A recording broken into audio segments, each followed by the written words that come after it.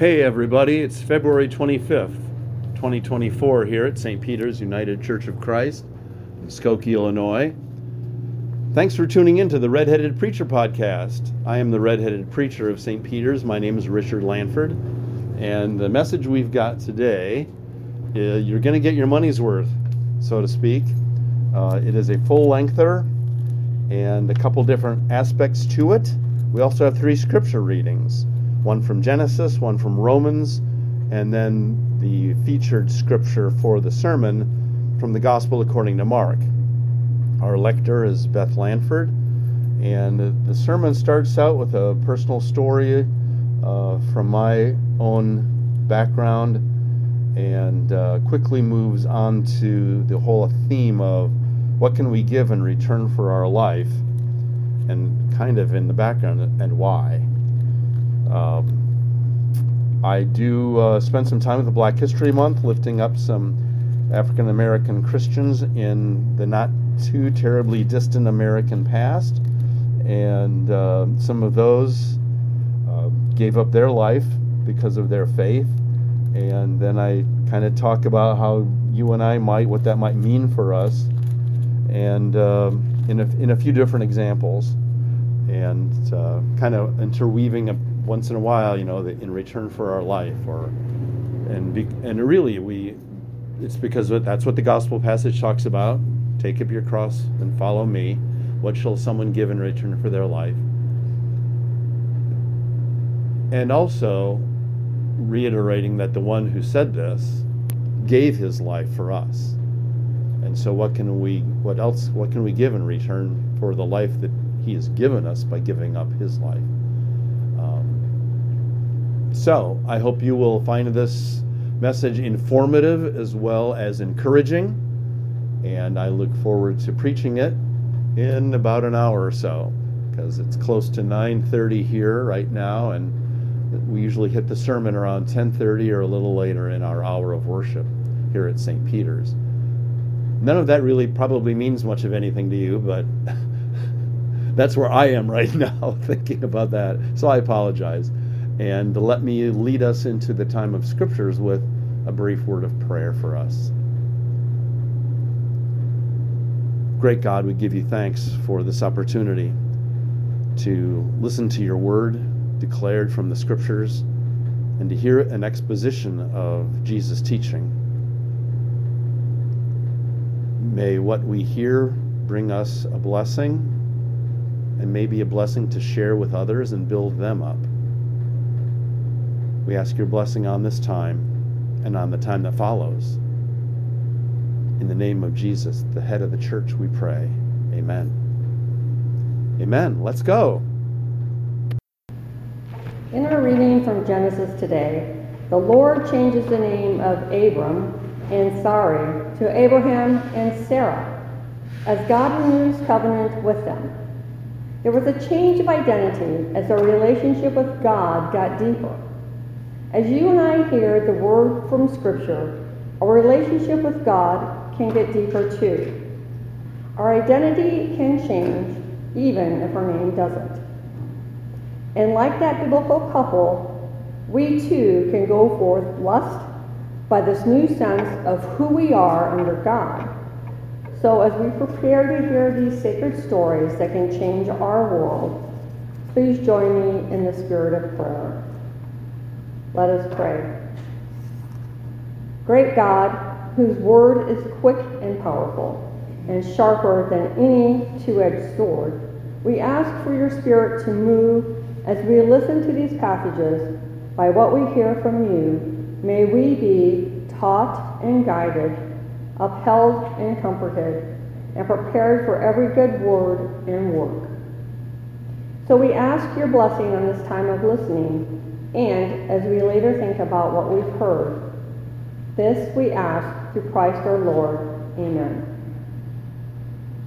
Our reading from Genesis is chapter 17, verses 1 through 8, and then verses 15 through 22.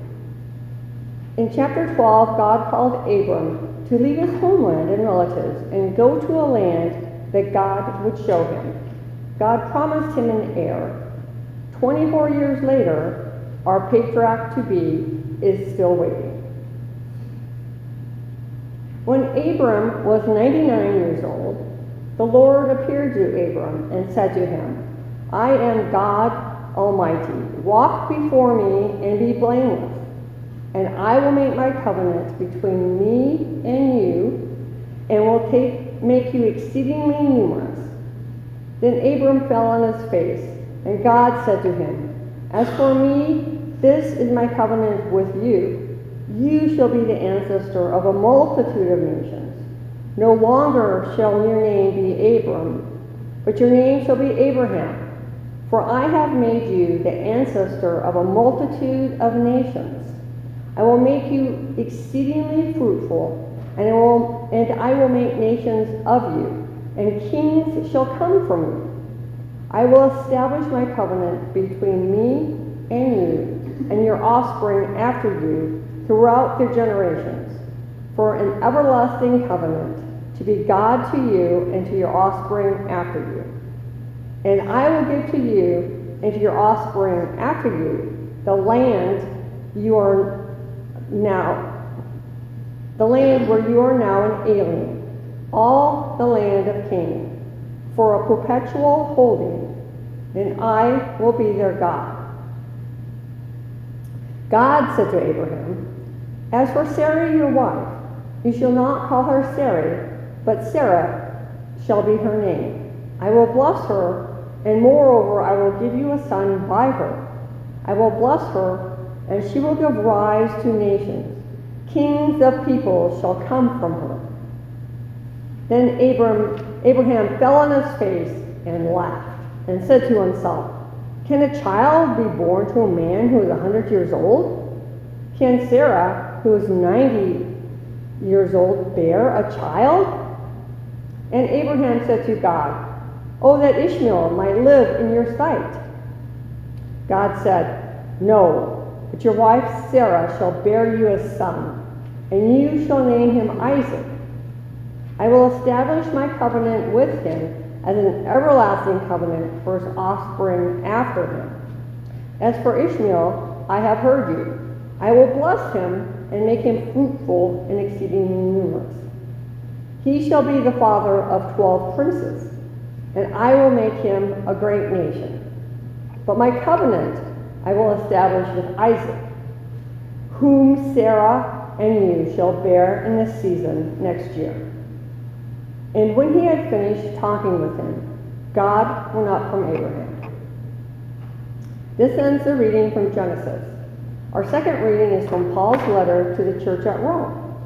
He is connecting the faith of Abraham and the faith of believers in Jesus, explaining that in each case God's righteousness exists and God's promises are received. The reading is Romans 4, verses 13 through 25. Paul wrote, For the promise that he would inherit the world did not come to Abraham or his descendants through the law, but through the righteousness of faith. If it is the adherents of the law who are to be the heirs, faith is null and the promise is void. For the law brings wrath, but where there is no law, neither is there violation. For this reason, it depends on faith in order that the promise may rest on grace and be guaranteed to all his descendants, not only to the adherents of the law, but also to those who share the faith of Abraham. For he is the father of us all, as it is written, I have made you the father of many nations. In the presence of God, in whom he believed, who gives life to the dead and calls into existence the things that do not exist, hoping against hope, he believed that he would become the father of many nations, according to what was said, so numerous shall your descendants be. He did not weaken in faith when he considered his own body, which was already as good as dead, for he was about 100 years old, or when he considered the barrenness of Sarah's womb. No distrust made him waver concerning the promise of God, but he grew strong in his faith as he gave glory to God, being fully convinced that God was able to do what he had promised. Therefore his faith was reckoned to him as righteousness. Now the words, "it was reckoned to him," were written not for his sake alone, but for ours also. It will be reckoned to us who believe in him who raised Jesus our Lord from the dead, who was handed over to death for our trespasses and was raised for our justification. This ends the reading from Romans. This morning the Gospel is Mark chapter 8, verses 31 through 38. 2 weeks ago, we heard the story of the Transfiguration. This is what happened and what Jesus said 6 days before that. This happens right after Simon Peter has confessed that Jesus is the Messiah. Then Jesus began to teach the disciples that the Son of Man must undergo great suffering and be rejected by the elders, the chief priests, and the scribes, and be killed, and after 3 days rise again. He said all of this quite openly, and Peter took him aside and began to rebuke him. But turning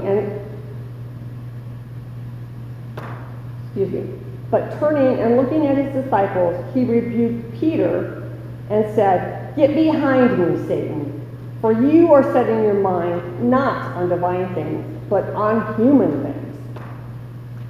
He called the crowd with his disciples and said to them, "If any want to become my followers, let them deny themselves and take up their cross and follow me. For those who want to save their life will lose it, and those who lose their life for my sake and for the sake of the gospel will save it. For what will it profit them to gain the whole world and forfeit their life? Indeed, what can they give in return for their life?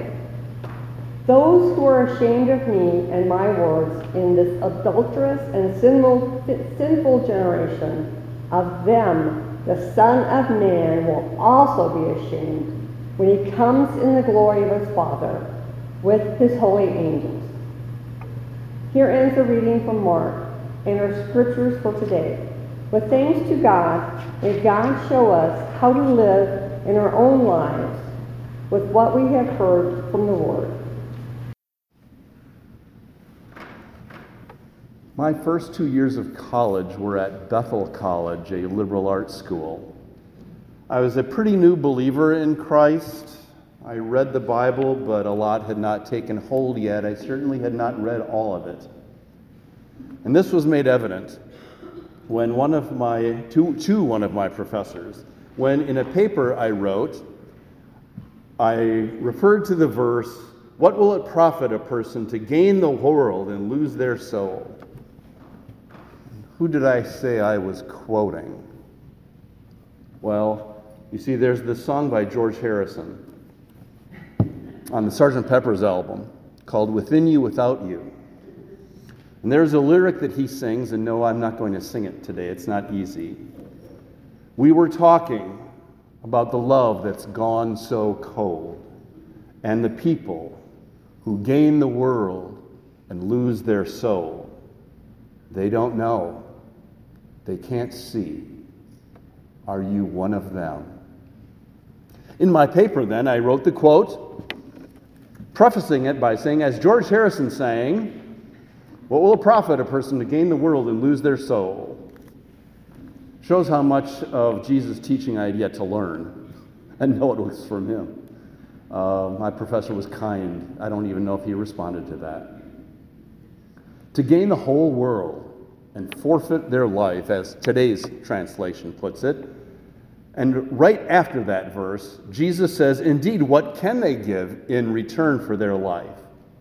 And my knee-jerk response is, their life. as in giving our lives back to the God we meet in Jesus, who gave his life for us. Our lives do not ultimately belong to us, but to the one who created us, who saves us and sustains us. Now, this being Black History Month, I thought I'd lift up some African Americans of our national past whose Christian faith was reflected in their lives, how they found their life in God. Some of them did, in fact, referencing the scripture, did carry their cross, meaning putting their faith into action in a way that put their life on the line and sometimes was taken from them. And here's one you know, Jackie Robinson.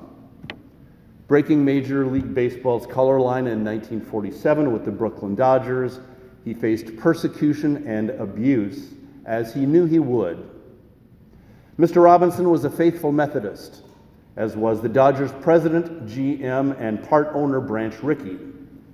He said to Robinson that he chose him for this historic position not only because of his baseball abilities, but also because he knew Robinson had the Christ-based faith that taught us not to retaliate and to pray for the enemy. He knew that Jackie Robinson had a spiritual reservoir from which he drew to not fight back on the diamond no matter what. And Ricky, his fellow Methodist, counted on that, and he told Jackie, I'm counting on you. I know you can do this because we share the same faith. As Jackie Robinson himself once said, there's nothing like faith in God to help a fellow who gets booted around.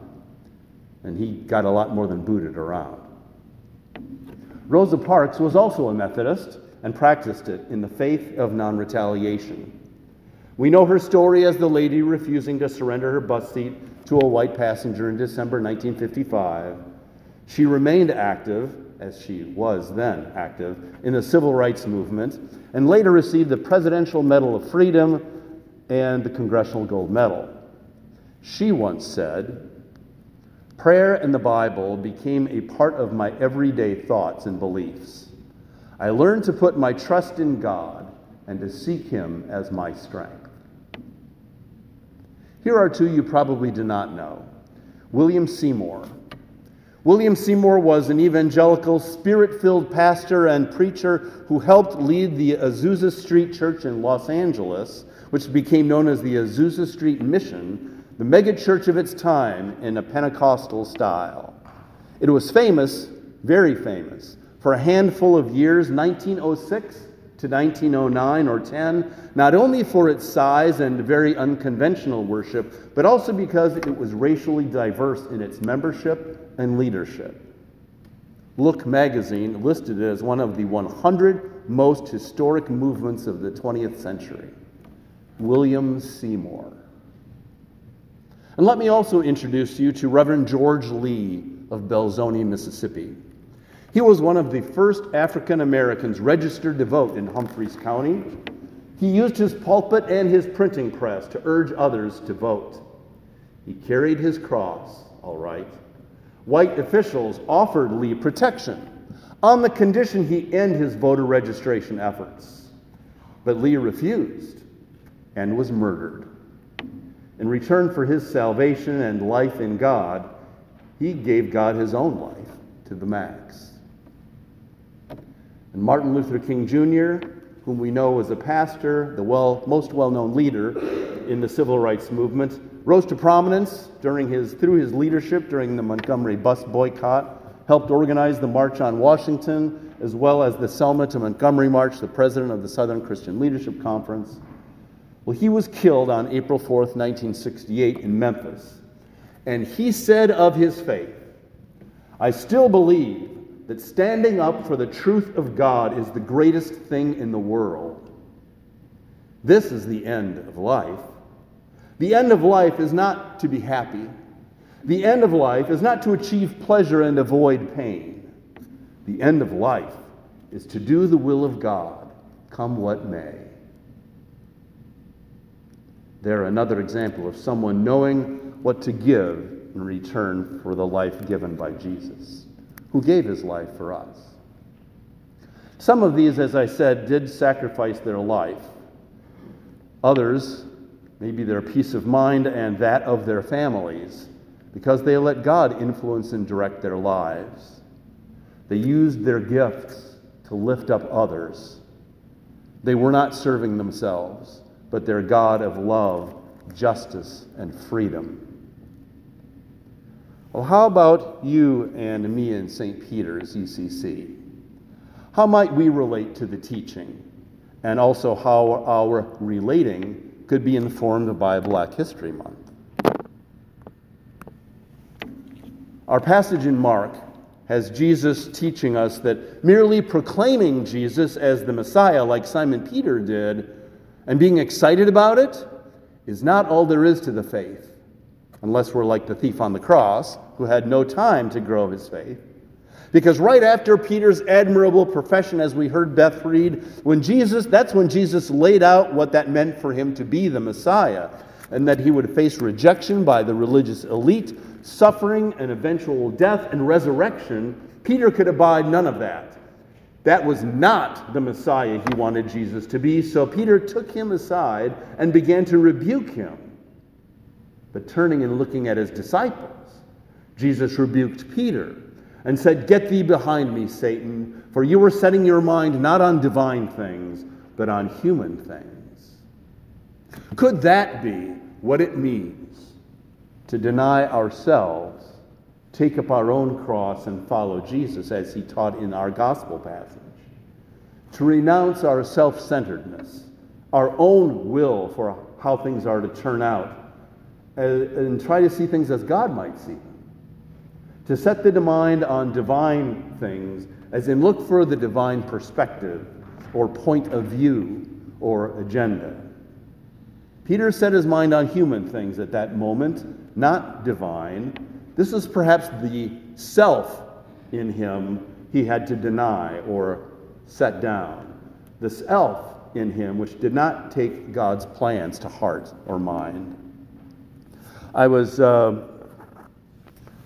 One of my colleagues, Jeffrey Phillips, the senior pastor at Winnetka Community or Winnetka Congregational Church, posted this. It was from his sermon last Sunday, and I thought this is what I like to be included in what I'm saying because I think it's pretty good. He preached, "Give up your ego for Lent. Let go of your need to win. Let go of your need to be right. Let go of your need to be superior. Let go of your need to have more. Let go of identifying yourself based on your achievements. Let go of your worry about your reputation." Dietrich Bonhoeffer famously wrote, "When Christ calls a man, he bids him come and die. Die to being our own boss. Die to calling our own shots rather than God when they differ.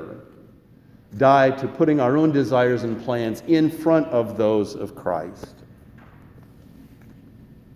Die to being our own operating system and live as the Lord becomes our OS." This is one way we can lose our life, so to speak, and save our lives in this life and into eternity. Or as my sermon notes for preparation put it, living in the "not my will but thine be done" world. And is not love the will of God? Are we not turning our agendas then over to that of love? Not my will but thine be done. Love is patient. 1 Corinthians 13 tells us. As we turn over our very human will over to living in the "thy will, not mine be done" mode, we might work, as love would, to become more patient out of wanting to be loving like Jesus. I've shared with you before how I try to be more patient in listening to others more and not jumping in with the spirit of me, hear what I have to say. Those caring for children learn patience out of necessity and out of love, which may be some denial of the impatient self. God shows holy love as God is patient with us, and to be truthful, we show love back to God by being patient in our spiritual struggles, by being patient with God. For those who are impatient, working on being patient is one way to turn our self-willed lives, our ego-driven lives, over to the love from God so we can offer a more patient life. This, in return for the abiding life of faith and hope we get from knowing Jesus.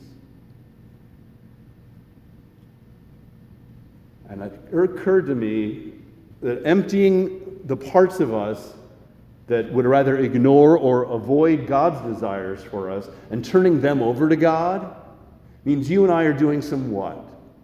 Self-reflection. We see those things maybe like compartments in our lives or books on a shelf in our life. We want to keep God's hands off some of those and know that that's not taking the divine point of view. Compartmentalization is not giving our ego-driven wills in return for our new life. I'm not saying it's easy. One of the things I learned a little about during our summer class years ago called Let's Talk White Privilege is something called implicit bias. Implicit bias, sometimes called unconscious bias, is the subject of a lot of study. Because there is a subjective quality to it, it's hard to quantify, but attempts have been made to accomplish this all the same. Implicit bias is bias or prejudging for or often against a person or group when we do not even realize that's what we're doing. It happens when you or I allow our own feelings, attitudes, stereotypes, or beliefs to impact our judgment or understanding of other people. It's an involuntary process based on our deep-seated thoughts, which start in childhood. Implicit bias can lead to making judgments or understandings of persons or groups based on a variety of factors: age, race, social group, appearance, marital status, disability, gender expression, height or weight. Within the realm of implicit bias, there are different categories also. There is affinity bias, when we are more receptive to people who remind us of ourselves or others we know. I've experienced that. There's confirmation bias, which could lead a job interviewer to think, he's from Appalachia, so he isn't very well educated. Ignoring evidence to the contrary, perhaps. The halo effect is another one I've experienced. It's when we like something about somebody and imagine that everything about that person must be great. Perception bias is judging someone by the group he, she, or they belong to. Bandwagon bias, to close here, is believing something because everyone else believes it. Implicit bias is still a driver of division between people of different races, cultures, ages, and histories. It's not Jesus-y, but it is Pharisaic. It is like the Pharisees. And you and I can try to put to death on that cross that we carry whatever implicit biases you or I discover we have, that we carry, and become, in working with them and trying to nail them, become more just persons, a more intentionally welcoming church. Now, how can you or I learn to measure and reduce and understand implicit bias more? The website simplypsychology.com offers ways to do that, to measure, to reduce, and understand implicit bias more.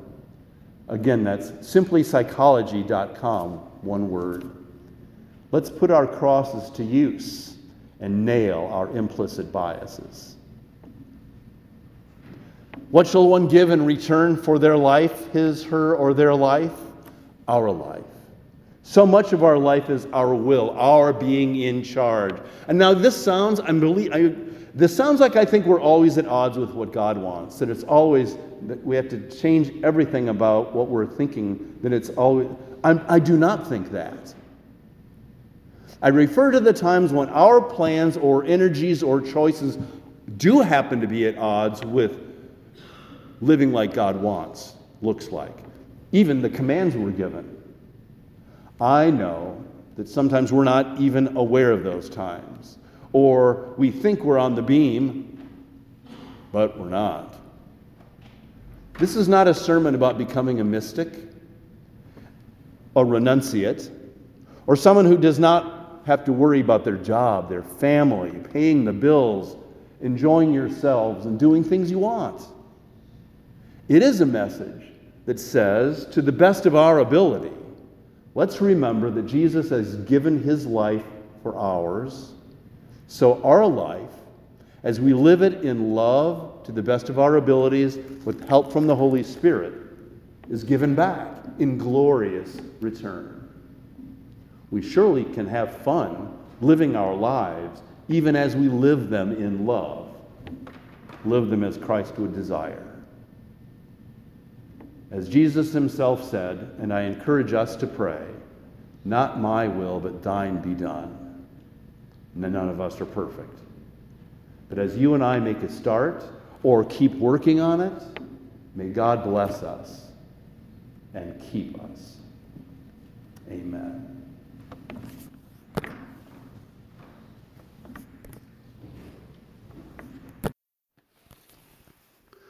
Well, like I said, that was a full service when it came to the scriptures and the length and quantity of the sermon. The Genesis passage, I didn't remember that the lector had been given that many verses from Genesis 17. And so the bulletin said 15 and 16 were the last verses.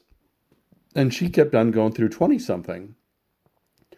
And, I created this file that she read from, and I sent it to her, but I copied from one that was the same reading from 3 years ago. But I must not have checked to see that the 15 and 16 was real and that it really did stop there. Because then if I would have looked, then I would have learned that, it went to 20-something. And, I wasn't going to preach from that anyway. I didn't know that at the time I chose it. But, so it added some length to the whole service. As I told you guys in the beginning, the introduction, that I was only going to really preach out of Mark. I enjoyed preaching the sermon. I gave a little bit of it to our Sunday school chapel, the Black History Month, explicitly Black History Month part. I shared with them because we talked about Black History Month with them as far as what did they learn in public school and so forth. So those kids got to hear it again. They were in worship. The ending also, I realized the ending was not really typical of the sermons you've heard in the past. Usually you can tell the ending is coming. And even though I did a little mini summary just before the end, I thought it was a little different and that it may have been a bit of a surprise ending. So every week can be a little different. I still hope that you found it meaningful and uplifting, encouraging, as I said in the introduction. And next week we're going to be looking at Jesus casting out the money changers and animal sellers from the temple, from John's version in chapter 2, and also Psalm 19. That's more heads up than I can usually give you, but I've already done the preparations for those readings for next Sunday morning. God bless you for tuning us in and spending time with us at the Red-Headed Preacher Podcast. It is truly appreciated. And so this is the one thing I'll always end a podcast with, if not always how I end a sermon. And that is, may God bless you. And may God bless your week. Amen. Like what you've heard? Hit subscribe to follow and get updates on our newest additions to the Red-Headed Preacher. We'd love it if you'd give us a 5-star rating and review wherever you listen to podcasts. You can find us online under most social media platforms by typing St. Peter UCC Skokie in your browser. Donations are much needed and very welcomed. You can donate to us by going to paypal.me/St. Peter UCC Skokie. This information and more can also be found in the show notes wherever you listen to our podcast. Thank you so much